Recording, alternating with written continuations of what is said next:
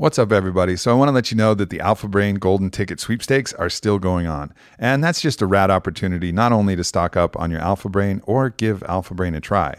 Because if you haven't tried Alpha Brain, it's definitely one of those tools. It's different than any stimulant you've had and gets your brain firing in an absolutely different way. And that's what our clinical research has shown. And that's what everybody who's tried it. You know, we've sold over 1 million bottles of Alpha Brain and the results are in. It works. It's awesome. So this is a great opportunity, though, because if you get the Golden Ticket Sweepstakes, everybody is a winner. And there's a bunch of cool shit that we're giving away, from kettlebell sets to different other products, to discounts. Every single person is going to be a winner if you go to the Golden Ticket Sweepstakes. So check it out, onnit.com/golden ticket, and then enter the code and fill in the entry form. There's going to be a grand prize for one of you, which is going to be a trip out here to Austin and Onnit HQ. So you'll be able to come hang at the HQ and do all the awesome Onnit things. So definitely check it out. Go to onnit.com/golden-ticket and get your 30 count or 90 count bottle of Alpha Brain. Oh, hey, everyone. It's a new year and a new you. Nah, fuck all that. All these New Year's resolutions, all this stuff, it doesn't really matter, because the truth is you could be halfway through eating your chocolate cake and decide right then that it's a new you, and that new you doesn't eat the whole piece of chocolate cake, and that's a positive decision right fucking then on a Wednesday when you're eating chocolate cake. It doesn't matter. Whenever you want, you can decide to be a different person. You can decide to leave the person you were, maybe even 30 seconds ago when that bite of molten lava was filling your mouth. Maybe that person is different than the person you are right now. You can make that choice anytime you want. And part of the reason that I helped develop Onnit was to create the tools and the possibilities so that people could do this in the best way they could. And that's what we did. So onnit.com/Aubrey and check it out. There's tons of different stuff. You can join the Onnit 6 workout program. You can check out the supplements. You can get some of the protein or the protein bars or the protein bites. You'll save 10% on the tangible stuff that's not the workout equipment, but really just go there to explore. Check shit out. See what you like. See what's good. And see if you want to be a little bit better tomorrow than you are today, because that's the point. So again, go to onnit.com/Aubrey. When I read the book Sex at Dawn by Dr. Chris Ryan, it was one of the most paradigm-altering things I had encountered to date. It really helped me understand the history of human sexuality and relationship in a brand new way. And then when I looked at Dr. Wednesday Martin's new book, Untrue, it did absolutely the same thing, really helping me reimagine the truth surrounding relationship, human sexuality, especially from the female perspective. Dr. Wednesday Martin is awesome. She is full of all of the scientific citations and research to back up her theories. And we brought on my very own sex and relationship coach, Whitney Miller herself, and we had an amazing chat in New York, and I can't wait for you guys to listen to it. Some of the material is going to be challenging, but hey, it's just science and some opinions on top of that. I hope you guys enjoy it, and stay tuned to hear more about some exclusive events that Whitney, Wednesday, and myself are hosting here in Austin on February 12th and 13th, right before Valentine's Day. It's going to be awesome. What's up, fam? We have a special podcast here today. Wednesday Martin, Whitney Miller. They're actually really running the show today. We are. And so I'm just going to sit back and let you guys chat and then just, kind of chime in when I feel necessary. You have Girls' to Day. say a few things. Yeah, I do, right? A little bit. One or two. But I'm so excited about this podcast because I've been kind of fangirling over you recently since your book release of Untrue. Like I told you, I've had all of my girlfriends read it. I People love that. have called and texted me saying that they were crying just reading the very first parts of it, the introduction, man. because it makes them feel like they're not alone, that they're not crazy, and that things are normal. Oh, that's really good to hear. Thank you. We talked about this a little bit before. There's like no greater gift than people loving your book and telling their friends about it. That's powerful. Mm-hmm. And I'm glad they feel validated. That's like my mission in life. Use social science and science to help people, especially women, feel like they're normal. Well, you're crushing it. I can tell thank you that. Thank And you. that was something that I noticed when I first started reading the book too. I was sitting on the plane next to Aubrey and I was reading the part about, a lot of people that you were interviewing for the book was saying, I feel like I'm alone. That you can walk into a room and nobody, they can't talk to any of their friends and family. They just look at them like outliers. Right. And that's how I was feeling. And I just remember turning towards being like, oh my God. Like if I could write any book, this would be the introduction of it. She's like literally talking about me. I was literally talking about you. I knew you guys were in cahoots. We were in Is cahoots this the book whole even time. real? Is this just something you manifested? Yes. Yeah, to speak? I mean, the book is about obviously women who don't want to be monogamous. They're either doing it on the DL or they're being open about it. But I think you're right. Those women feel really isolated. They feel like there's something wrong with them. They're kind of violating two rules, right? The first rule they're violating is the rule that monogamy is what healthy, mature people do. It's the right choice. And then the second rule they're breaking is the rule that, monogamy is somehow easier for women and more natural for women. So I think they feel kind of like double rebels, and that can be really isolating. But I think that when it comes to female sexuality, just in general, women still feel pretty isolated about their sexualities. And so many women that I would interview would kind of confide to me in the beginning, like, I'm not sure you even want to talk to me. And I would say, why is that? And they'd say, well, I'm really weird. Like they were afraid they were going to throw the data. So I said, okay, well, what's weird? Well, I have a really strong libido for one thing. And I just find monogamy really hard. And I just thought, okay, if so many women are telling me that they have a really strong libido, and if so many women are telling me monogamy is really hard, I mean, granted, it was an N of 30 women, but that's a pretty good sign that we just need to revisit our language and our beliefs about what's normal for women. So that's kind of what I tried to do in Untrue. Use science and social science to show women how wide the range of normal is and how female infidelity is like pretty normative worldwide. 133 cultures, there's not a single one without female infidelity. So, wow. And you mentioned that that's even in places where the penalty for female infidelity is death. Yeah, it'll still... And it still shows up. It still shows up. I mean, look, there's a range, there's no one way any of us are, but we certainly cannot say that women are less sexual than men or that they're less driven by a sense of sexual adventure. The new science is really exciting.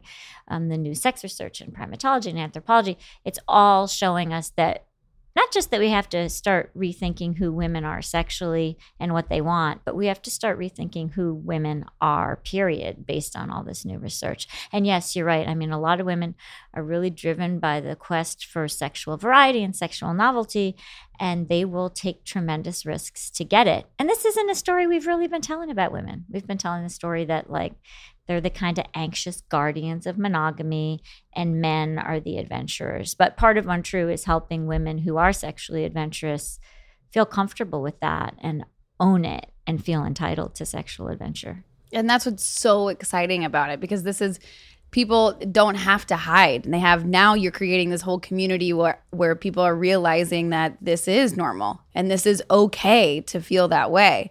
Because we've been taught, well, you're supposed to be in the home and you have to sit here and you're not supposed to look at Aubrey's hot best friend or want him. You're not supposed to do these things. And it's like, Wait, who? Wait, what's the... what? I'm sorry. learning things? What? Oops. Kyle? But it just gives people like a place to feel okay about it all. And that's why I think this book is huge and so important, not only for women, but for men to also dive into and read about. Yeah, I think you want to start a conversation for everybody. People said to me, like, oh, it's a book about female sexuality. I mean, it's funny because millennials now just interrogate all those categories in ways that somebody my age might not have. So that's been really instructive. But I think whatever your orientation or wherever you identify, however you identify, knowing more about this new sex research and the new findings in science can be really helpful to everybody. People are at a loss a lot of times. I don't know if you remember being a kid and asking all the wrong people to give you information about sex, and then you just got really weird information. And so this book, what's happened is science has given us really bad information for many, many decades, maybe a better part of 2 centuries now. Science has given us bad information. And our sexual education in this about country who women are. Yeah, so men and women both I mean, bad science is harmful to men and to women. Bad science sort of brought us to a crisis point, I think, where we believed that it was natural for men to be more aggressive and to be predators and all this stuff. And, that was very handicapping for men as well as women. So the new science is really cool. And I get into that science in Untrue. It's fun stuff. I think we've splashed, as we've been public in the forum about our open relationship. And whenever we talk about it, as humble and as open as we talk about it, we splash into some of these ideas that are really challenging. And this idea, and it's largely men who find themselves the most triggered, typically on the responses that I get. And the response comes and it's angry, and it's challenging this idea that if they want to believe that if they are providing this superior macho version of sex, which they think that they are able to solely provide, that their woman will be completely satisfied and never want sex elsewhere. Right. And if she does, then that means that they're not performing that right. something's wrong or they're failing. And, it's interesting. A study came out as long ago as 1985. Glass and Wright were these researchers who came out with a study that Helen Fisher, the anthropologist, mentions in her own work. That as long ago as 1985, it was out there in the research and in the more mainstream press that over a third of women who are married and having affairs described their marriages as happy or very happy. And that really flew in the face of our belief that women only step out or women only sort of refuse monogamy if they're unhappy in their relationship. And that kind of data just kind of sat there for a long time. And I think it was because it made people really uncomfortable to consider that they needed to rethink this idea that women only cheat for emotional intimacy and men only cheat for sex. And when I interviewed Tammy Nelson, who wrote The New Monogamy, and I love her, we should talk about her idea of the monogamy continuum, which is really cool. But when I interviewed Tammy, she was one of several experts who said to me, men and women's motivations for cheating, don't break into a simple gender binary.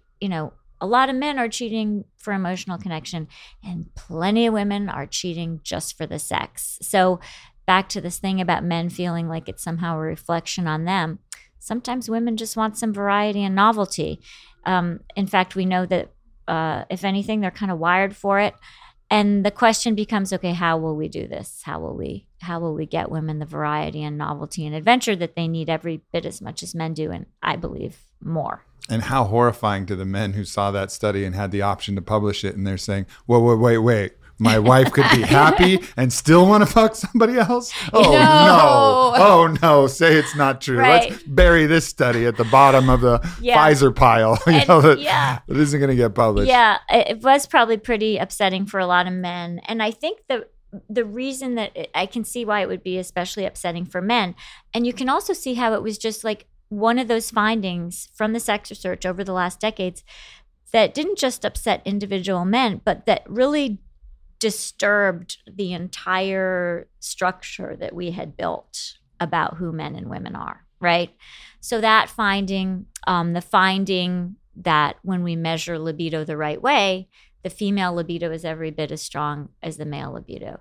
For decades and decades, we believed that androgen and testosterone were the main drivers of our libidos. And of course, men have more than women. And so, of course, men have stronger libidos. And then along comes Rosemary Basson. And she says, wait, there's not just one kind of desire. There's not just spontaneous desire where you're just sitting there and suddenly it's I want to have a hamburger. I want to have sex. It just comes to you, right? That's spontaneous desire. And if you measure spontaneous desire, men do have stronger libidos than women. But along comes a female sex researcher and she says, I think there's this other thing going on. There's triggered or responsive desire. And that's when you're sitting there and you're not thinking about sex, but then you watch an episode of Outlander, or somebody goes like this to your arm, or somebody gives you a really lustful glance on the street, a stranger. Then you're interested in having sex. When you measure triggered or responsive desire, the female libido is as strong as the male libido. So that was another moment where people had to rethink everything they had presumed about who men and women are, not just sexually, but socially. And it's very challenging for people. And there is a fair amount of rage. But there's also this feeling that Whitney and her friends had, which I'm really glad to hear about. And I hear about from my other readers, which is a lot of women read this book, and a lot of men too, and they feel like they now have permission, not to step out or refuse monogamy, but they just have permission to sit a little bit more comfortably with who they are and what they want. So that's really been the goal of all my writing. Mm-hmm. I woke up this morning and I was taking a shower and I just riled myself up because I was actually texting my other lover, and he was like, he listened to our podcast, and he was like, why are you getting so much heat? And I was just riling myself up of being like, well, they just don't understand. And because it goes against all of the way that they thought it's this, that. And it's like, it was driving me insane because she goes out to go pee all kind of sleepy and groggy, and she comes back from the bathroom just a ball of fire. Like, listen, wow. What happened on the toilet in there? Something big happened in the bathroom. You're fired up all of a sudden. She's like opening all the blinds and like staring out into New York like Wonder Woman pose. Hello, New York. I'm taking you on today. All right. But it was just interesting for me, and I brought it up to Ab, and he made a good point. And really what it seems like it is that humans are very adaptable, and and that's just how we are. And so when they see something that's like that, they automatically put themselves in that situation to, what if this was the case? Oh, my wife could never feel this way, or I would never be able to do it. So then it's all of a sudden these emotions and insecurities and beliefs that were programmed into us are just spewing out on social media, instead of just being like, oh, wow, they have just chosen one way to live. Right. And that has nothing to do with me other than I'm listening to them about it. Yeah. And, it's interesting that you put it that way. We are super adaptive. Like, the point I always try to make to people is there's no one way that we evolved to be sexually. There is no one way. Mm-hmm. The data is really convincing now that we evolved as cooperative breeders, which maybe we'll talk about that in a little bit. But other than that, there's a whole range of what we prefer, what we like. And I always like to say we evolved as really flexible social and sexual strategists. So what you guys are doing is so comfortably within the range of normal and healthy, because we didn't evolve to live in any one particular thing. We certainly didn't evolve to naturally gravitate toward a lifelong pair bond. That's really challenging. It's really comfortable for a lot of us, and we get a lot out of it, but there's a lot that we don't get out of it. So that you decided to go public with a solution that worked for you, and that it's so threatening for a lot of people, tells me that it's also interesting for a lot of people. I mean, a lot of times, of times when people are deeply interested in something and you've connected with them, I've found in my career that when you connect really deeply with people about something, their first response might be, rather than to say that's interesting and relevant, to be flooded. And I think that you guys have made a lot of people feel flooded with like a response that's controlling them. They don't feel in charge of it. But I think that it's a really good sign that you got to them by presenting something that hooked in to their own desires and curiosities. And also deep insecurities and needs for validation. I mean, sexuality has been, attached to so many other factors, so many other elements in our life. Like even for myself, and I'm speaking personally, my own sense of worth as a man was largely determined by my sexual prowess, veracity, all of these other measures and metrics. Right. So it's not only challenging just as this is the way that I'm doing things, it's challenging how you actually think about yourself, and that's when it gets really, really triggering, because then then you're having to surrender certain elements of your ego, and that feels like death. Your ego feels like yourself, and any part of your ego that you surrender, your identity you surrender, it's a small ego death in a way. And I think that's why, people are willing to accept, okay, this is the way you want to run your business. Oh, you got multiple partners. Oh, you got a co-op. Oh, you got a board. Oh, you got all of these different things. But when it comes to love, which is an organization of your life, and relationship, an organization of your life, no. because it means way too many more things other than just the simple pragmatic, okay, well, this will work as a C Corp with this many people on the board, and this is how we're going to do it. But with relationship, we're given a narrative and we're given our expectations. And if those aren't met, woo-wee, it's hard. Right. When you mess with the master narrative of how we believe families should be and how we believe sex should be and how we believe relationships will be, you've messed with something big. And I think that the biggest resistance I've ever received in my career was trying to cross over the science and social science about women being naturally suited for monogamy. To your point about people getting really uncomfortable and it having an ego death. It's been funny that it's a lot of times the copy will sail through from my book. Like we're doing something for a magazine article or for a newspaper, they're doing an excerpt. And it's all the copy is sailing through and everything's fine. And then we get to a male editor.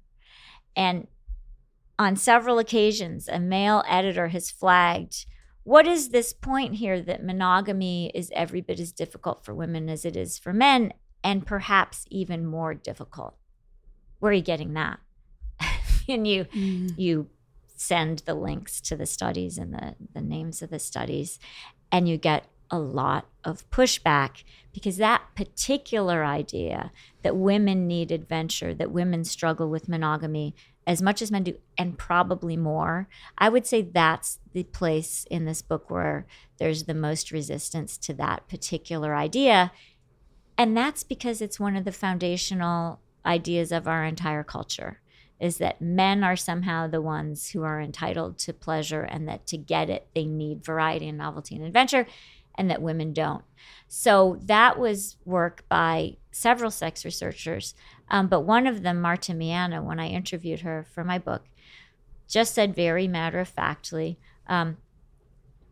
we have compelling data now that long-term relationships are especially hard, not on male desire, but they're especially hard on female desire, meaning basically that monogamy may well be a tighter fit for women than it is for men.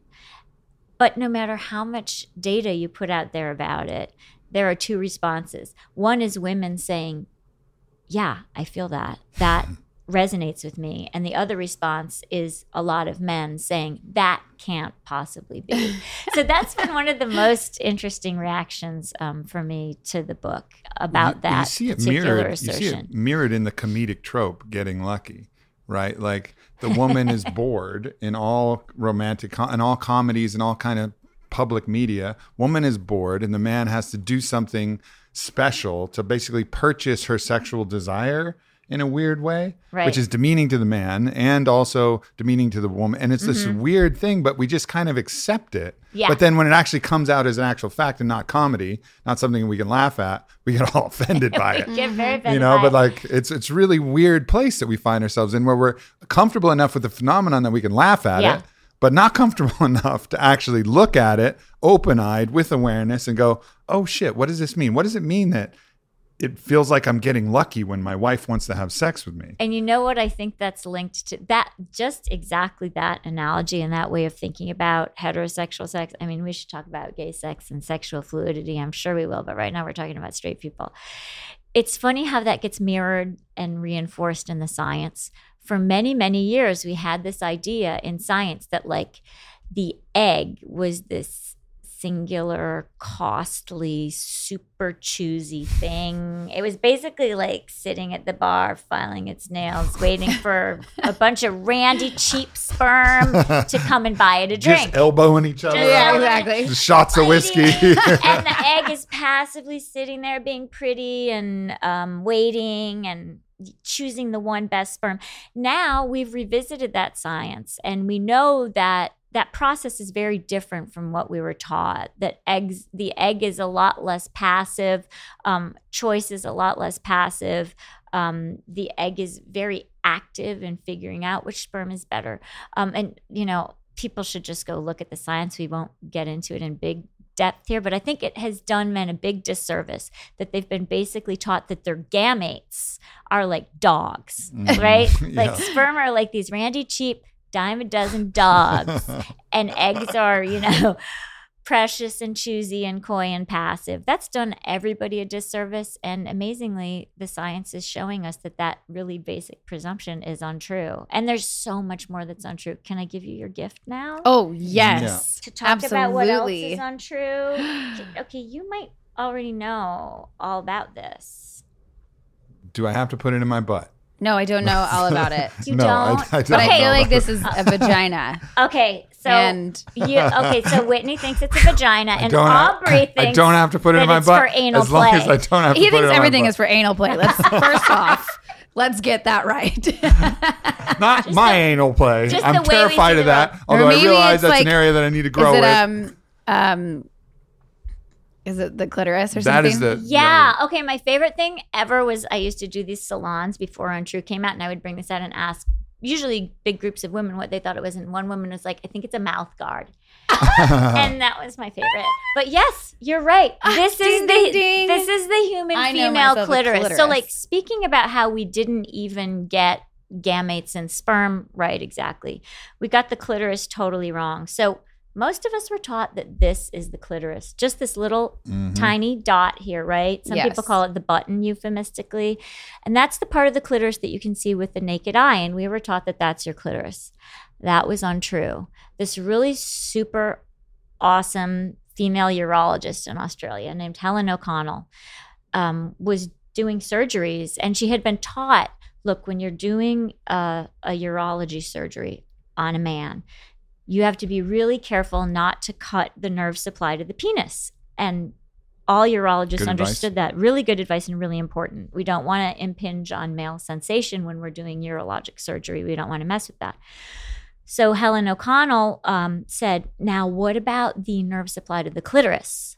And basically everybody looked at her and said, what are you talking about? And she said, how do I avoid cutting off the nerve supply to the clitoris? And they said, we don't know. Why don't you find out? What? Oh my God. Yeah, I know. So nobody was looking into that. We're getting her riled up. I know. Getting riled up again. Don't worry, it has a happy ending. Okay, great. And- Ooh. We were just talking about happy endings. So, with very little institutional support and very little funding, she went on a quest to figure out what the clitoris is. And she said, I don't think it's just this little thing. And she did imaging. When she was doing surgery, she had a look. She did 3-dimensional imaging. And finally, she found out that the clitoris is hundreds and hundreds and hundreds of times larger than we've been taught. It is this vast kind of superhighway. Look how big it is. And so, for those of you who are just listening to audio, there's this kind of hook part of the It's clitoris. like a wishbone, right? Yeah, like a double wishbone. wishbone. That comes over, and that's where the hooded clitoris lies. But then beyond that is like this double wishbone with these kind of looks like 2 different prongs and those little dangly Wings things or that you find at the end of your throat, maybe Yeah. that are going down. And the whole thing is like 4 inches in length and maybe 4 inches or 3 inches across. I mean, it's a Yeah. Isn't massive the tissue network. It's that's about in 10 centimeters. Your throat the same as some of the tissue that's in your vagina as well, or something? Well, the tissue that's in the penis is the Ah. same, very similar to the tissue of the clitoris. This is all in an embryo. This all starts out as the same stuff, and then it just differentiates. But this clitoris, like the penis, it has a glans, it has a foreskin that you can peel back. All of this is erectile tissue.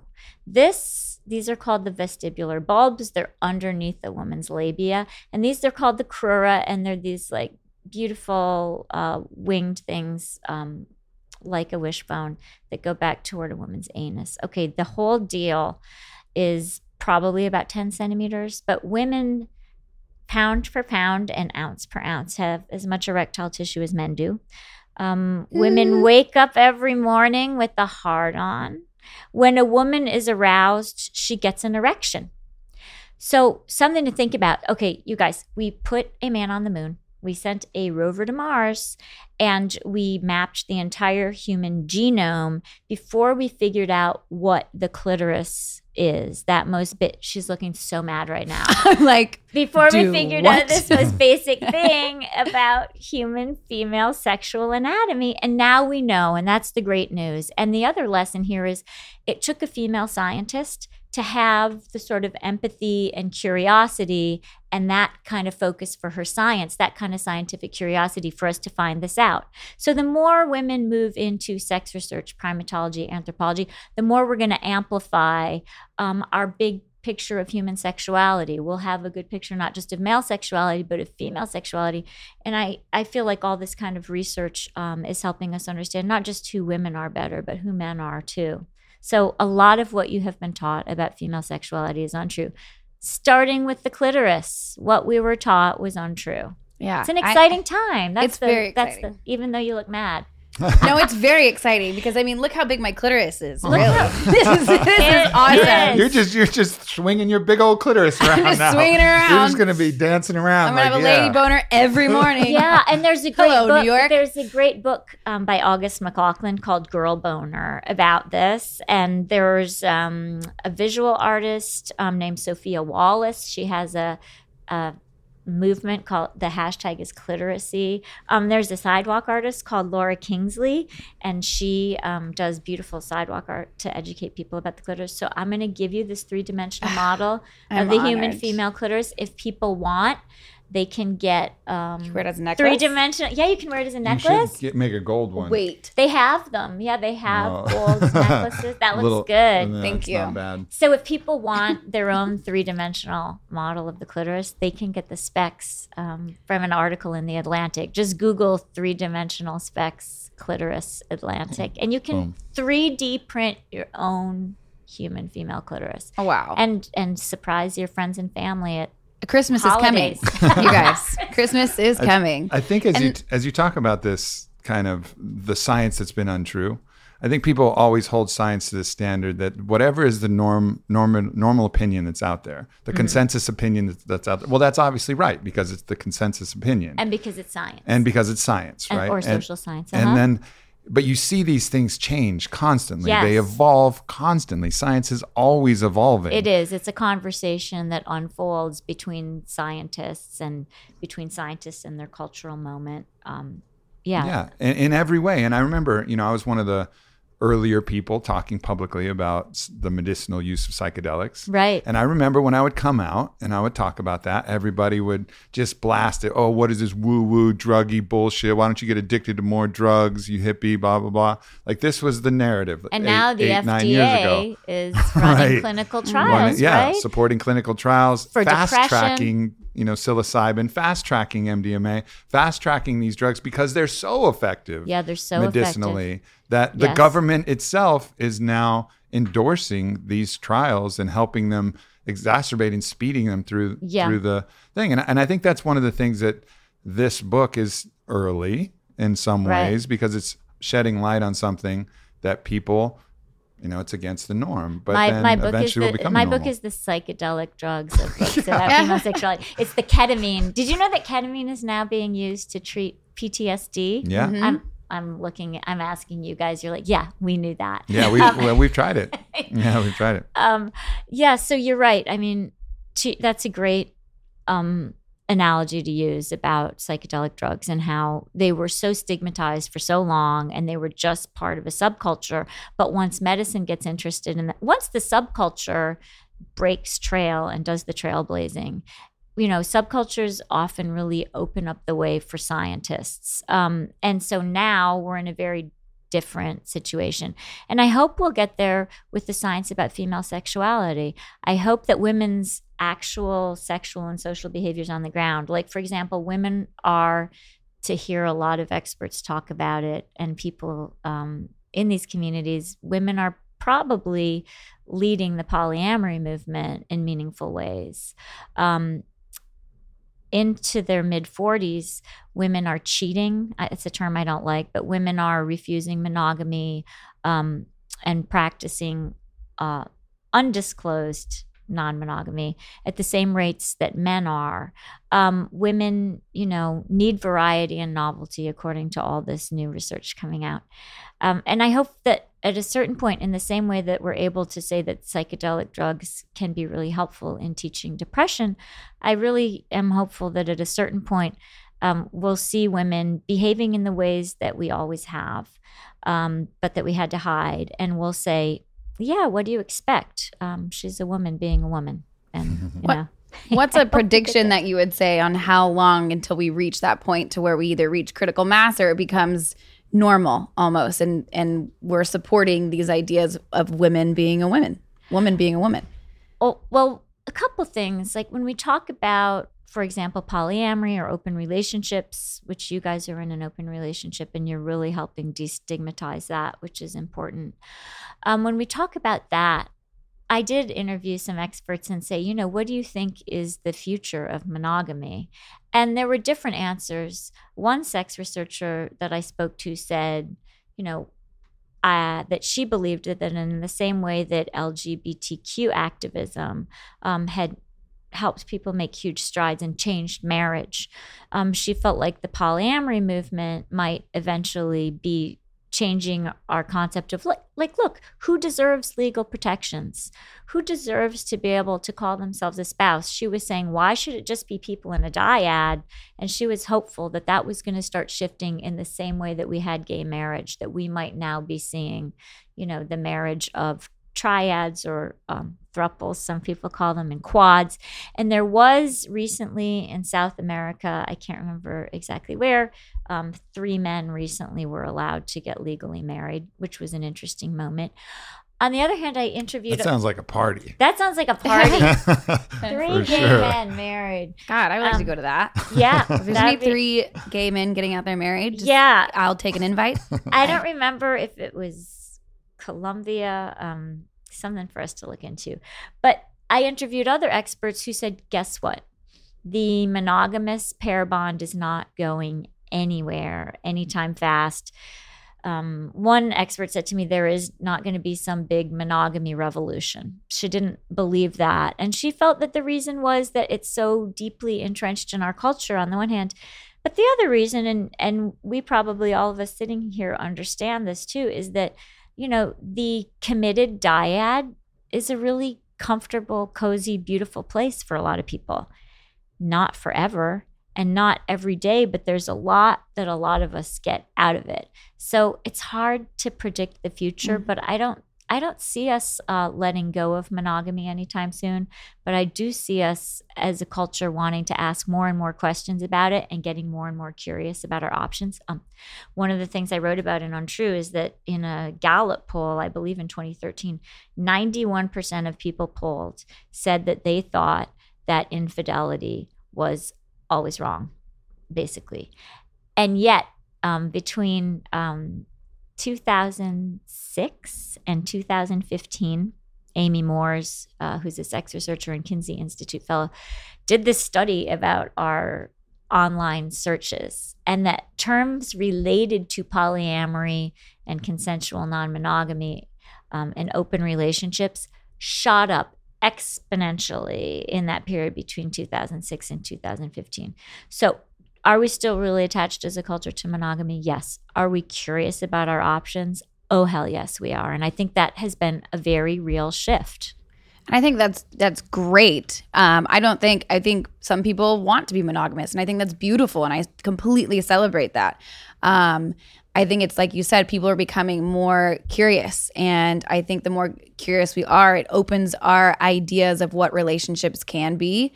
And hopefully what I hope from like sharing our message in an open relationship or an unconventional relationship container is that it's really about expressing what you want in your relationship with one another, your desires, your thoughts, everything, and creating the best relationship for you personally, knowing that there's not just one way. You don't have to be in this box of monogamy. Right. And if you another really, I think, important thing is if you choose monogamy, understand it's a choice. And for like so really long, know yeah. that it's a choice, And and it's for a beautiful so long, choice. yeah, but it's know just- that it's a choice. Know that it's a choice. And for a lot of people, it's not a choice. Yeah. For a lot of people, it's a false choice. And I want women especially to really think about that. If I had one goal, it would be for women for whom it's not physically dangerous to feel entitled to have a conversation about whether they wanted monogamy or not. And to have a conversation with themselves too. To feel entitled to have a conversation with themselves about whether they really wanted this or it was a fallback decision. And also, I think for people to understand that it changes. You might like monogamy for a while, and then you might need a different solution, and then you might want to go back to it. There are these two really interesting German studies from 2002 and 2006. You're smiling. Do you know these studies? No, but I'm excited. Okay, it's this guy named Dietrich Klausmann, and he's at the University of Hamburg. So the first group of people that he looked at were college students. And then he went back and looked at adults, I believe up to age 45. So anyway, it's a range of adults, not just young people and not just older people, but the whole range. And he looked at them all over the course of 90 months, which is a pretty good longitudinal study. And here's what he found among all of them. He studied committed heterosexual couples. So they started out in their relationships. They both had similar levels of desire when the relationship started out, like right up here, up high, right? You know what sex insanity is, right? It's like, it's also called limerence. It's that phase in a relationship where everything's new and exciting and you want to have sex all the time. Poly people call it limerence. I call it sex insanity. All right, so everybody at the beginning of their 90-month period, men and women alike, started out with their libidos really high like this and equal. And then here's what happened over the course of 90 months. The men's libidos fell off slowly. What I'm doing with my finger right now is I'm just showing a gradual decline in libido over the course of 90 months. Here's what happened to the women in this study. They're going like this, and then between years 1 and 4, bam, my finger's down in the sub-basement, if there is a sub-basement in this building. Female desire falls off more quickly in these types of longitudinal studies. And people used to think that that meant, well, yeah, of course that happened. Women like sex less. Now what the data are suggesting to us is that it's not that women like sex less. It's that they are less able to feel satisfied by having sex with the same person repeatedly. Now, what happens after that fall off at between 1 and 4 years? What usually happens is women say, oh my God, I'm a cliche. It happened. My male partner wants to keep having sex with me, and I'm not interested at all. I guess I just don't like sex. And the answer is to tell women, no, you like sex. You maybe just don't like the sex you're having. Now, talk to your partner if you want to stay together about what you want to do about that. Back to your point about, monogamy actually being a choice instead of just a fallback that we decide this is normal and healthy and the best choice. It's not the best choice that the data are suggesting to us for women unless you revise it and take steps to address that fall off in desire. And I think that was a huge paradigm shift. Instead of just saying, of course they want to have sex less. They're women. They like sex less. Now these female sex researchers came in and they said, well, wait, it's that because if you ask these women, what happened to your sex drive? What you get to eventually is them saying, well, if I were with somebody new, it would come back. But, that's not an option. I don't want to do that. So we have to work with the data to improve our lives. That's my feeling. I think you can look at a relationship, as sex and pleasure optimization. And I think that should be a part of our life. It's one of the beautiful things that we have available to us in this human body playground that we get to experience, right? So I'm all for putting that up in the priority of importance. But there's also ways to look at relationship and look at it as a spiritual practice and as a sadhana. And that in that way, still acknowledging monogamy as a great sacrifice and a great gift where you can come to someone and say, my libido is going to diminish incredibly just because I'm a woman and this is the way the data is. Or let's wait and see if it is. Let's wait and see if it does. Maybe, maybe different. But, I'm willing to stay committed to monogamy because this is the spiritual path that I'm willing to take with you. Yeah. And then the man can say the same thing. Look, my desire for variety and my desire for exploration of different people is very strong, and I find other people very attractive. But as my spiritual practice, I'm going to choose monogamy Right. with you. And that can be a beautiful choice Right. that can yield incredibly high spiritual benefits and It life can. partnership benefits. But it has to be grounded in an acknowledgement of the sacrifice that's there, and not just this expectation, like, what do you mean you want to have sex with somebody else? Like, Right. and all this offense and all this stuff. Like, And give it as an taking intentional for gift. granted. Exactly. Right, an intentional gift rather than taking it for granted. I want to say a couple things.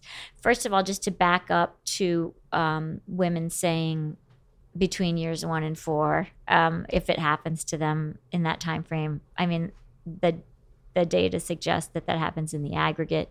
Every person will be a little bit different. But if it does, not only saying this has happened, but knowing within a couple, this is normal. It's not that it's anything the guy is doing. It's not anything the woman is doing wrong. And that she's a woman being a normal woman if this happens. I think that's an important point. Also, so my friend Tammy Nelson, who wrote The New Monogamy, she really blew my mind because first of all, she is the one who coined this concept. I mean, other people knew about it, but she sort of said really clearly, monogamy is an intentional practice like yoga, and you work on it, and you don't expect that it's going to be easy, and you commit to it if you want, if that's what you wanted to do. But I love her idea of the monogamy continuum. The monogamy continuum being, Tammy Nelson believes that monogamy can be everything from you cannot look at porn because that feels like a betrayal to me, to on the other side of it, oh, sure, you can fuck other people, but we're home base and I'm the queen or I'm the king. Everything in between that, she's calling all of that monogamy, but that's the monogamy continuum. So I think when we talk about the future of sex and relationships, I think that Tammy's monogamy continuum might come into play and be relevant for a lot of people. So everyone's just figuring out and coming up with their own definition of what monogamy is anyway. I mean, in Tammy's view of what we could do that would be healthy and help us deal with, the ebbing of desire, the ebb and flow of desire over time within couples. The other thing to know about women that's interesting is, there's research that shows that our sexual desire fluctuates with our menstrual cycle if we're, premenopausal. So there's so much that we don't know about female desire still, from either whether it has to do with our hormones or, how long we lust and why it falls off when it does. There's still so much that we don't know. But yeah, I do think that a concept like the monogamy continuum could really help couples who decide that they want to gut through monogamy together. And what you were talking about earlier, that you called it sexual insanity? Oh, sex insanity? Sex insanity. It's not a technical No, term. no, but it's perfect. So sex insanity, would you say that pairs with like NRE, new relationship energy? Like pretty much the same thing? limerence, NRE, Okay. sex insanity. I'm sort of using those terms interchangeably. I love how since the rise of polyamory and open relationships, we have a whole new vocabulary, right? Like there's jealousy and there's compersion. There's sex insanity, or there's limerence, or there's NRE, new relationship energy. I love the way, language is catching up to all these feelings that people are having when we're in these new social and sexual arrangements. I mean, through the lens of anthropology, these are cultural shifts that are just amazing to have the privilege to view. It's incredible to see. And yeah, the language changes too. It has to change. It has to keep up with us. There's I think it's really also encouraging for those who are exploring the poly path or the open path, understanding that what happens, that new relationship energy, that limerence, it has a word, and it has exactly. it exists, because even in my relationship with Whitney, like understanding that, her sexual behaviors with a new partner, may contain, evidence of that thing, that new car smell, that limerence, that new relationship energy, that new thing. And of course that makes sense, but you got to watch the ego that'll be like, well, that just means you love him more. That just means Right. he's better. That just Right. means it, you're old news. But just even reading like, this is the limerence period. Like have the grace, Have the have the language. grace, have the language, have the understanding to be like, oh yeah, of course. And that makes to- perfect sense. And to feel less alone. Yeah. To feel permission to have the feelings that you're feeling, to feel permission to like really love the limerence or the NRE or sex insanity, whatever we're going to call it. And also to feel permission, as the other partner to say she or he is going through this. There's a term for it. There's a kind of a time frame for it. I think having the language is really helpful. What's the time frame? It's the 1 to 4 years, or Well, I think that 1 to 4 years is what these two pretty solid German longitudinal studies found was the period of time in which women kind of grew bored, and that it happened more quickly for women than it happened for men. Okay, let's just take a beat for a second. That women bore of monogamy in the aggregate more quickly than men do. Most people would say that can't possibly be true. But it seems that it is. Another researcher whose name is Kristen Mark does these great studies. I love her surveys. They're called the Good in Bed surveys. And Kristen Mark is a Kinsey Fellow. And one of her findings was that women were twice as likely to report boredom within years 1 to 3 of a relationship as men were, and that they were much more likely to report that it impacted their sexual desire. Let's start dealing with it.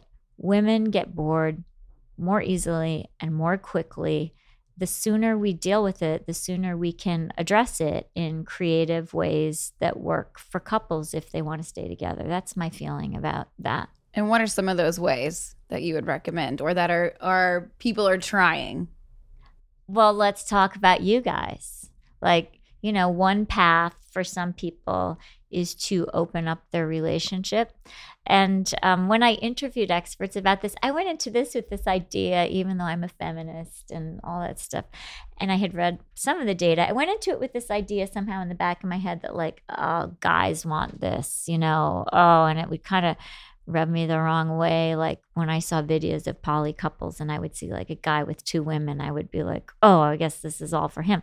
Then you start digging into the data and interviewing the experts, and they tell you, like my friend Misha Lin, who is the co-founder of Open Love New York and the past president of that organization. It's basically a resource and support organization for people in the poly community in New York. Talk to people like Misha or therapists like Mark Kaup, who works with poly couples in his private practice in San Diego and is a big, advocate teaching therapists how to support people who are poly. Talk to those experts and other experts, and they say, actually, a lot of women are driving the poly movement, and a lot of women are coming to me, the therapist, and saying, we're here because we want to open up our relationship. So I was surprised by that. So you're on one path, right? I also interviewed people who said, so you guys kind of do this. Well, tell me what you do. Do you live with your third? No. Okay. We live together, but we have at this point we started off as we're open, and now I think we're more polyamorous because we have relationships outside of our own relationship that involve an emotional component as well. Okay, got it. And is there is the hierarchy that your relationship has precedence, or is it more like all the relationships have priority? So that's something that's been really interesting for us to explore, because I think originally there was an idea that we have a special love, and that love is and you can measure it, and you can put that love in a jar, and that jar has to be bigger than everybody else's jar. Okay. Right. And I actually made a post about that today. Obviously this podcast won't be out then, but it was about wild love, and trying to control wild love is like trying to put God in a jar and measure it. Right. Like Nice. it's just exists. It is there. So there's no priority love or measurement of love that you can actually have. You However, can't put a cap on the you love can't put a can cap have. on it. It just it exists. Right. It is what it is. But what you can do is create agreements around being a teammate, being a partner. So I would say we are primary partners in life, We live together. We have a combined mission that we both sweat into. Right. But as far as lovers, having to release, which hasn't been the easiest thing, but releasing the idea of being the primary lover, the primary source and exchanger of love. Now, of course, our love has survived and adapted and grown and has the depth of a tree that's been planted 7 years instead of the new exciting sapling that's been there. System we have a root growing. system. So Yeah, there is some but- unique elements to that. But of course, the love itself, it just is. And it's Right. there and it's wild. And so I think by bifurcating those kind of concepts and saying, no, we don't control the love. The love is wild. It just exists. Right. But the time and effort into our life partnership were primary in that accord. And that seems to be the place where now we actually, I think both of us feel like we have a real healthy shot at this thing working, because we've kind of moved through a lot of the delusional and impossible ideas about controlling and measuring the love that we had with other people. You hear people in successful long-term polyamorous arrangements. I mean, that's sort of a poly concept that you might go from the couple dyad having priority, and then you might go to, well, no, all these relationships kind of have equal priority, and then it might change again. But in poly systems, if we want to call them that, it tends to be more that there's not a hierarchy. And then in what was traditionally known as open relationships, and swingers, it would be clear that the couple had priority, right? So back to your question about like, what can people do? I mean, it depends on your arrangement, but I interviewed people who, and through the lens of anthropology, which is the way I see the world, you just are struck over and over. You go, wow, people are just so ingenious in the way they figure out how to engineer what they need, if they dare to, and if it's important enough to them. So I interviewed this guy named, that I call Tim in my book, and he has a relationship of many, many years with his wife, Lily. And not long after their marriage, their open marriage, they started seeing other people. And eventually Lily got really seriously emotionally involved with somebody. And now they live together, but they're not in a polyamorous relationship. And their relationship still has priority, right? But I interviewed other people who said, oh, well, when our kids, again, I just love the creativity of the human mind and body. I interviewed people who said, oh, when our kids go off to camp, we have all kinds of adventures. So, and you're just sitting there going, wow, I just didn't expect that this like conservative seeming couple, they seem like they would just be a heterosexual couple. I didn't consider that they would do this. So I interviewed a range of people who said things like that, who said, we adventure. And then they either adventure together or they go off and they adventure separately with the understanding that this couple is their home base. I interviewed people who that's their strategy. I spoke to a sex researcher, Marta Miana, who talked about how women really get off on seeing themselves as sexy.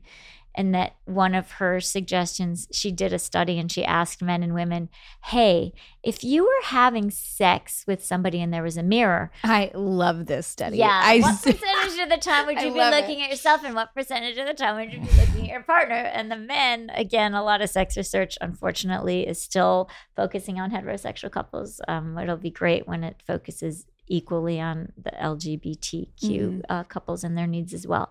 But in this particular study, the men said, I'm looking at my partner, hello. And then she asked the women and they're like, oh, damn, I'm looking at myself. And, that is what was sexy for them. So like one finding is, okay, like get a mirror. Like that can be a way to introduce some variety and novelty and excitement for people. Really simple things like that. Other really simple things for people who want to be monogamous but want a thrill, or people who are together long term but want to have that frisson with each other. Really simple fixes, like when you meet each other for dinner, don't show up together. Show up separately. See your person across the room. Imagine your person as a person you don't know as well. Watch your person doing something that he or she is really good at, and maybe they don't know that you're there. Somebody described to me showing up and watching his partner, who is an academic, give a lecture, and that seeing her do that in her element, like controlling the room, was so sexy. as opposed to how he usually saw her, which was like at home in bed, you know, reading a textbook or being on their kids together. Seeing her in her place where she had mastery was like seeing her the way other people who desired her would see her, and it's just seemed hot all over again. So there are many, many creative solutions for people who want to stay together. You've experienced, I think we both experienced some of that, where we've seen each other in their mastery. Oh, well, that happened to me today. Well, because we were at a speech at Entrepreneurial Live, and you were giving a quick, like, 12-minute talk, but it was just, I was sitting there in the front row like, damn, he's like, crushing it. Damn. And he looks good in that white shirt. I want that man. Oh, win is mine. Yeah. Winning. Yeah. And It's powerful. It is. Yeah. It's really amazing because you look at them and just like see them as just, you want them. And I feel like everyone else in the room wanted you too. But no, it's just like there's people that if you see your partner from somebody else's eyes, you know, with fresh eyes. You're engineering a way to want what you already have. Right. Yeah. And to see it in a new, fresh way and go, damn. And appreciate it and don't take it for granted. And you were like, to all the other women in the audience, do not. That is my man. Like, in your mind. Hair flip. Right. And hello, bitches. I'm just kidding. This is mine. So for some people, a really effective way to do that would be to have a third literally in their bedroom, in their bed with them. But for some people, an effective way to do that, but for some people, that would be too threatening. And they want to just get really hot. Right. Too many bodies. For some people, that would be too hot in every kind of way. And they want to do it the way we're talking about, engineer these scenarios, see your person across the room. Mm-hmm. But there are many, many ways to do it. But look, here's what Lisa Diamond said to me. If monogamy were easy, we would not have dozens and dozens of books about how to feel desire while you're being monogamous. It's not easy. It's counterintuitive. And there's a book called Hot Monogamy, and every time I see it, I kind of roll my eyes because I think we have to have books called Hot Monogamy because after a while, monogamy is not hot anymore. Let's admit that.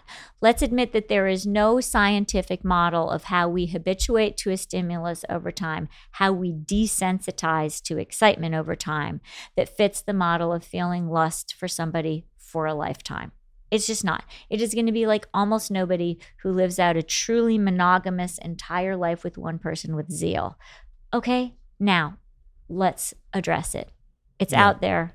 How are we going to deal with it? Let's take a real look at it. I think we're in a unique position, and you can talk about it from your perspective too, because we had 2 years of monogamy, and and then we've had 5 years in poly. Or open, depending on the definition, how you want to say it. But we've communicated always, so I guess it's more in the poly, even though we've been using the word open. Explain, how that's been different, the difference between those two relationships. I mean, we have a case N equals 1 here for us. Yeah. But You're an N of 2 or 1, however we want to look at a couple.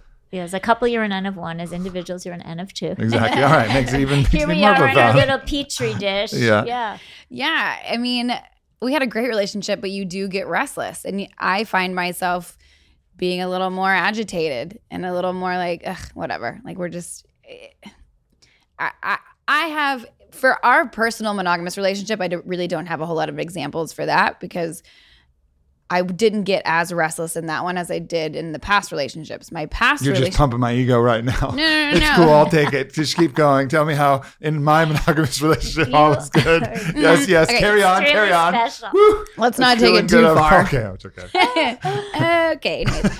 But I would wake up and I would turn over and I would see whoever I was dating next to me and just be completely bored, and there was nothing wrong with them, and it was a great relationship. Like you were saying, I would consider it an amazing relationship, but I was just bored and I didn't want to have sex anymore. And the relationship like sad that's going to stay is the one where you can say to that person, okay, I guess maybe you're not going to say like, okay, I'm bored, but you'll find a way to say, I need something else, and that person will hear you. Right. And the relationship that's not successful is the one where you either feel like you can't say it or you say it and it just falls apart. That's what's so, I've started doing relationship coaching for people who are wanting to open up or do any sort of unconventional route because, we've been through it. So I've been trying to help them as much as I possibly can. And the number one thing that I keep finding from clients that are reaching out to me is that they just don't feel comfortable voicing what they want. And it's this big it's a huge thing in relationships that if you're with somebody that you can't express what you want, then that's like a very foundational issue in the relationship. That's a basic issue. And let's be clear, there is extra stigma for women to say that. So I think it's great if somebody who's coaching people in open relationships is a woman, because women are the one that the data are suggesting who really are going to benefit from it and maybe need it first. But they're also facing the most stigma. I have a part of Untrue where I talk about how I was in a relationship with a guy and I really liked him, but I was like in my 20s. I didn't want to be monogamous. And I thought, oh my God, this is going to be a really big dilemma. Like, this is a problem. So I turned to my gay friends, two of my gay male friends, to ask them like for their advice. And they just looked at me like I was from Mars. And they said, well, honey, you just say, I really like you, but I don't want to be monogamous. So what about this? And I was like pumped. I was like, oh, right. Yeah. I can just say, I really like you, but I don't want to be monogamous. Yeah. And I'm saying it, I'm like marching over. And I, bring it up in a pretty gentle way. And the man just was very, very hurt and completely, really, really upset. So I just decided, okay, right, there's something wrong with me and he's right, and we'll just be monogamous. Later, I realized gay male culture, allowed gay men to have these conversations about it. Gay men sort of gentrified open relationships for the rest of us, the same way they gentrified San Francisco and, the West Village. So I was really grateful to my gay male friends for giving me that possibility. And at the same time, it was not yet possible in straight heterosexual coupledom to go there. So these cultural shifts, the cultural container can be really limiting, and it's great that activists like you who are women are pushing at the edges and opening it up. The social proof is so important, and I think that's people can see me and Whitney connect, and we've had our conflict and we've been figuring stuff out, and certainly, but the level of communication that it's this amount of pressure, like it forces adaptation, and that adaptation, as we've discovered, is just the rawest, most vulnerable, introspective truth that we can possibly come up with, right? So they've seen that social proof, like, wow, that's pretty cool. You can express everything at the very core, heart of everything that you feel level. That's cool. Wow, and look how passionate they are still physically 7 years in. And that's true. And I think absolutely open and our poly lifestyle has contributed to that in a massive, significant way, because we're both free. And when we know that each other are free and we have the variety and have our own freedom, we come together, and with as much fire and passion as that very first night we met at the Lowe's Hotel, and it looked like a tornado came through that room and sprayed the walls, and that was like, that moment is usually like, okay, yeah, that was the start of the relationship, and you could go fast forward 30 years and be like, yeah, you only get that once and that's it. No, but you can regain that feeling multiple times, but you just have to go through the challenge and the hero's journey of releasing a lot of these normative ideas about jealousy and possession and all the things we think about love. And you have to your point, this is a great point, and we talked about it before we sat down too, about communication. Communication is a word that, like, to me is like the unsexiest word. Like, when you say communication, my libido just shuts down. I'm like, okay, this is boring. But the amazing thing that the research is showing is that people in poly relationships, swinger relationships, in consensually non-monogamous relationships, as Mark Kaup, who works with poly couples, puts it, and who teaches therapists how to work with consensually non-monogamous couples, as he puts it, people who are consensually non-monogamous, he said, they process the crap out of everything. There's a lot of talking. There's a lot of hashing stuff out. And so these people consequently have great relationship skills that not only allow them to do well when they have these relationships with other people, it really bonds them to each other. So that's a piece of what you guys are doing that's really impressive and that's giving you longevity. First of all, you're engineering that feeling of newness and limerence over and over again, but it's building on a foundation of 7 years of processing the crap out of everything. And it's, you know, it's a really strong root system. Yeah, no doubt. I think one of the biggest questions we got, and then we'll probably have to wind this thing down. Unfortunately, I'd love to go full 3-hour marathon with you. But one of the big questions is about kids and when you're bringing kids into the picture. And I think, you know, going back to our roots and talking about cooperative breeding, you mentioned that word early on the podcast, and I've been wanting to circle back to it. Let's talk about and it. Just reframe the idea of human beings raising children right. in a different way, and not necessarily offering a solution, but just talking about how it used to be and how it successfully developed, you know, before all the rules and ideas were in place. Right. So what we see when we look at traditional hunter-gatherer populations who likely lived as we did in the Pleistocene and for like, you know, 95% of our evolutionary prehistory. If we look at traditional hunter-gatherer populations who are kind of a time capsule, they tell us how we were for a long, long time. We see, first of all, that they're pretty radically egalitarian, right? They don't have rigid hierarchies or rigid social stratification. Everybody's kind of on one level. Men and women tend to have very close to equal social clout. Women tend to provision the group with a lot of its calories. So they kind of have big say because they bring home the bacon.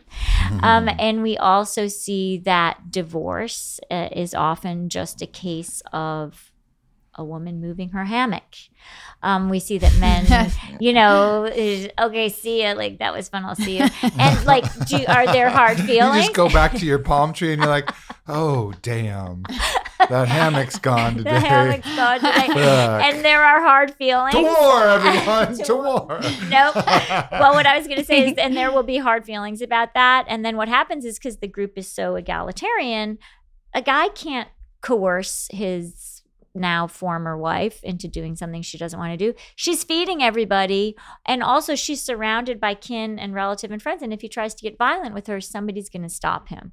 Okay. Now, the other big thing that we see in these populations is that there tends to be what anthropologists call cooperative breeding. It tends to be that a child is not merely raised by its mom and its dad, but there's a wider kin network. Either they live with their extended families or they live in this kind of rangy band, and the kid has aunties and uncles and, you know, concerned cousins or just, you know, friends that they grew up with.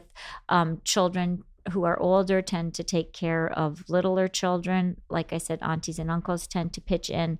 This is the evolutionary script of the human family. It is not what Irv DeVore told us in his book, Man the Hunter, in which, you know, the man and the woman and the baby are in a cave and the guy goes off and does some hunting and then he brings it back to the women and the baby.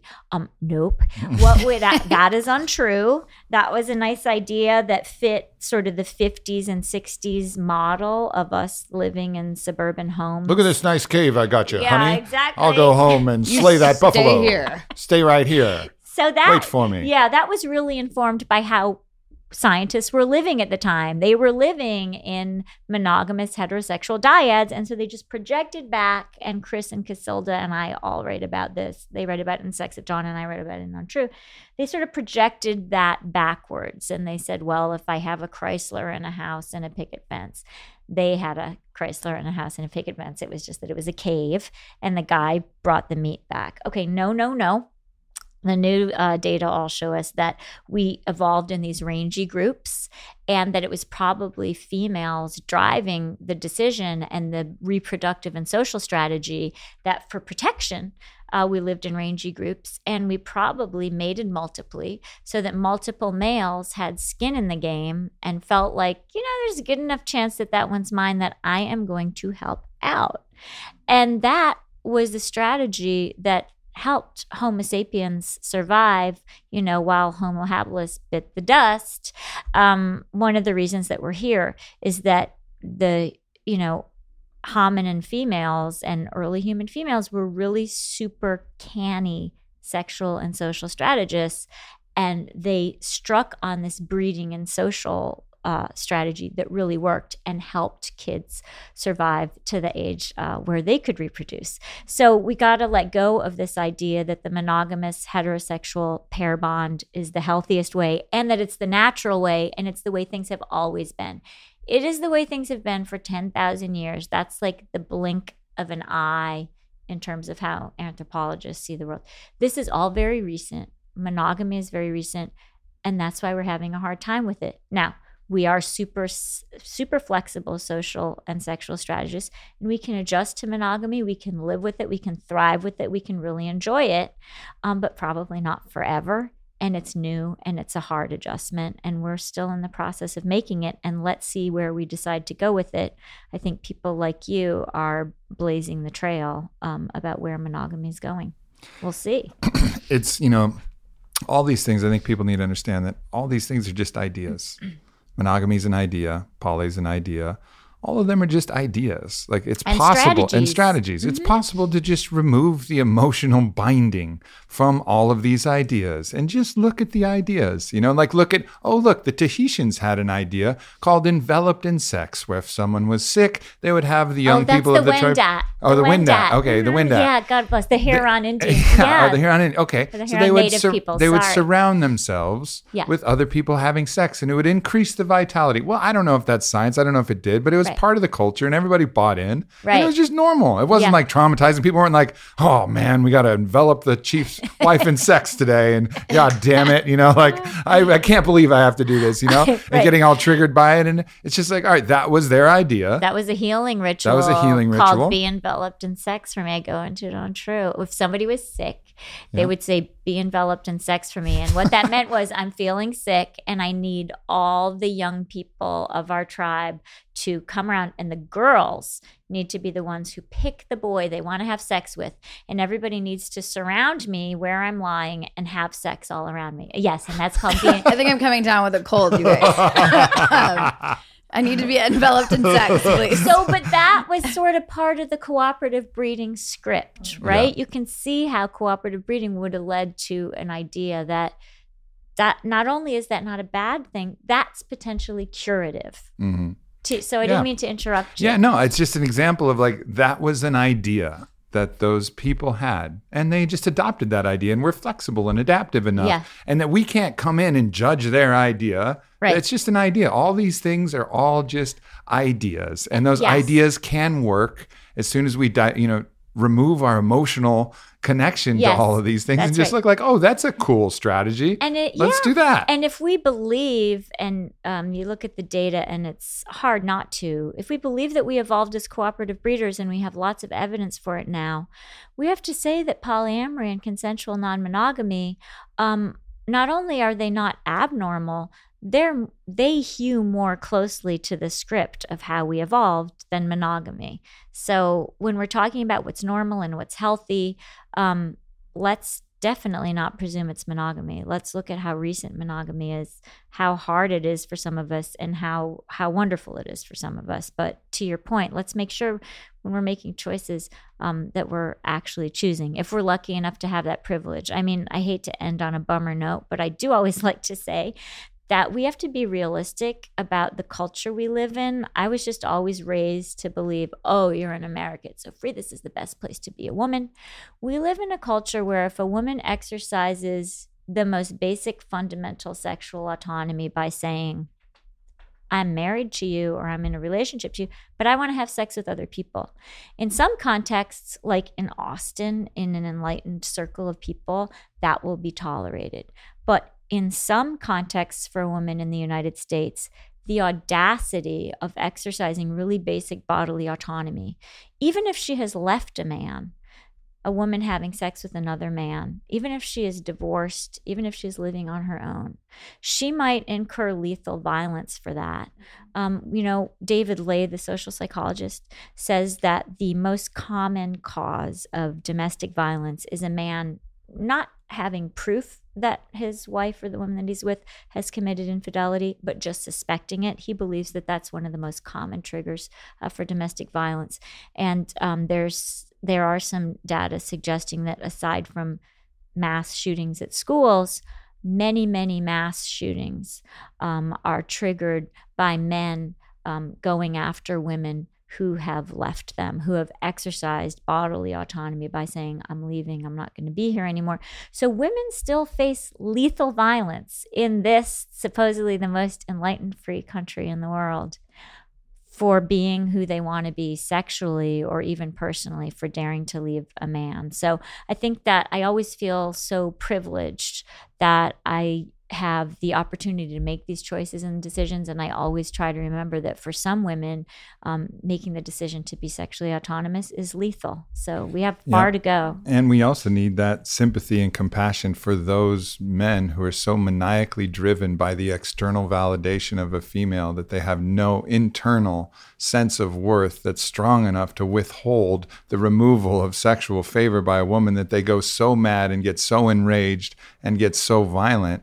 You know, and we're not really talking about that. Like, we'll tell all kinds of dates and times and history and all these things in your science book, but we're not talking about like, okay, here are the validation patterns that you have to watch out for. Here are the ways that you can be deeply emotionally unstable if you don't understand who you are at the core and have enough self-worth and self-love that it's okay to allow whatever partner you're with, male, female, if you're a guy, whatever is going on, that's okay and that you're okay. And so it's like we're not actually taking any of the basic precautions on either side, and it's resulting in occasionally a very dangerous situation. I'm glad you made that point because it's absolutely true. And I think overall, globally in the macro, we got to start encouraging people to take a look at their emotional body and these patterns that are existing.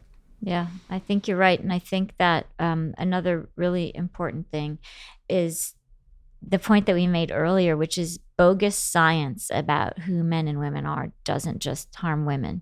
It harms couples. It harms, poly groups. It harms individual men and women and people who identify as somewhere in between. So I think it's like really hopeful that this great new science is coming out and that there are people like you who are interested in hearing it and you're crossing the message over to larger communities. Thank you for that.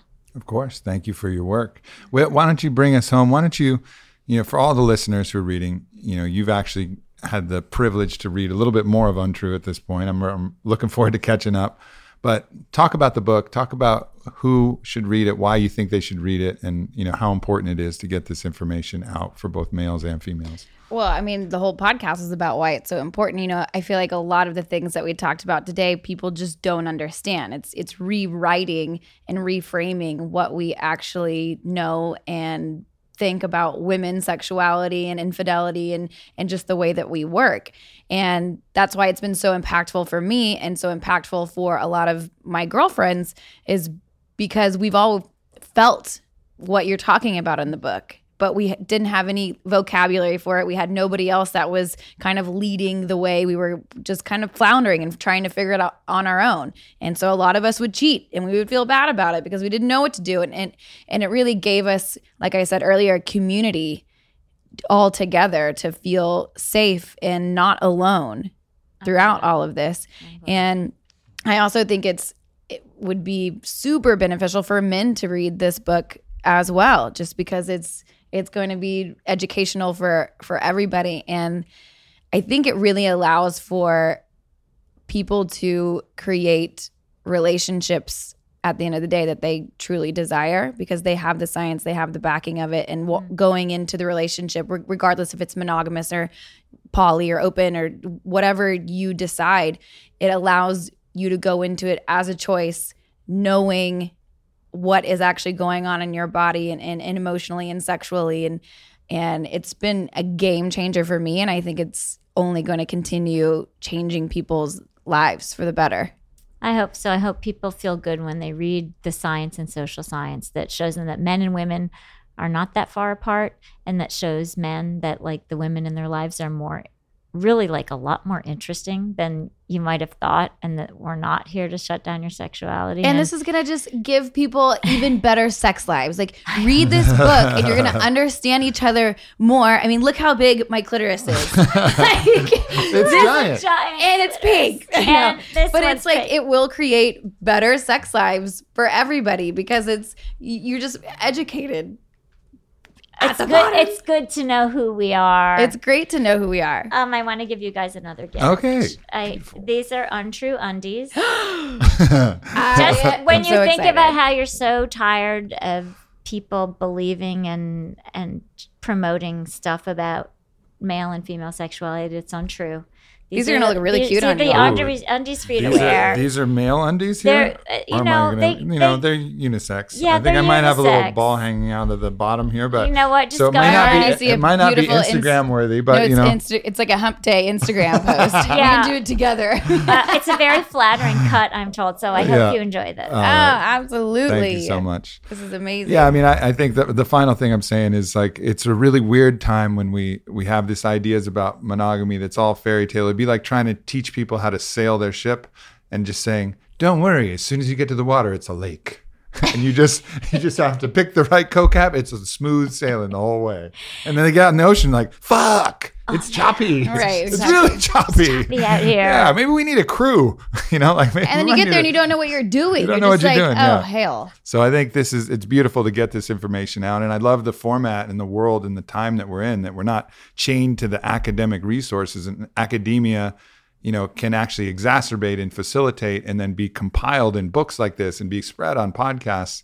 It just really helps speed up this process that at some point might have taken decades, but now can just take months and hopefully years Yeah. to start to disseminate. Thank you for helping me cross over the science and make it delicious and help people see that the science can really set them free. That's the point. So thank you guys. No doubt. Thank you, everybody. Get the book, Untrue, Audible, Amazon, hard copy, wherever you want to get it. It's going to be good. See you, everybody. Peace. Bye. I hope you guys enjoyed that podcast, and we all look forward to hearing from you. Make sure you hit up Wednesday Martin, Whitney Miller at Witten Love on all the social media channels, as well as myself, so we can hear your opinion and hear your feedback on this podcast. And also, if you're interested, we have 2 events. On February 12th, it's going to be more like a workshop at one of my favorite spots in Austin, a place called Pershing. There's going to be drinks and hookah and a bunch of people gathered together for some talks, some discussions, some questions with myself, Whitney, and Wednesday. And we're calling that True Sex and Wild Love, reframing the ideas around sexuality, relationship, giving some take-home practical advice, and of course, laying out an even deeper look at all of the research and science that's come to light as of right now. So that event is going to be at aubreymarcus.com/Feb12. And you can check that out and get the Eventbrite if you want to be in Austin then. And the following night, we have an even more intimate, exclusive dinner setting that's going to be an experience with curated food, some aphrodisiac drinks, some experiences. It's going to be a really cool setting for 10 couples. We're calling that Taste and Taboo, a really open, intimate discussion with myself, Whitney, Wednesday, and everybody else at the dinner table as well. And that is going to be at aubreymarcus.com/Feb13. And once again, that's only for 10 couples. So if you're interested in either of these events, I encourage you guys to check it out and pull the trigger right before Valentine's Day. Well, what else do you want to do before Valentine's Day? I don't know. That sounds pretty good to me. So hopefully I will see some of you there. So much love.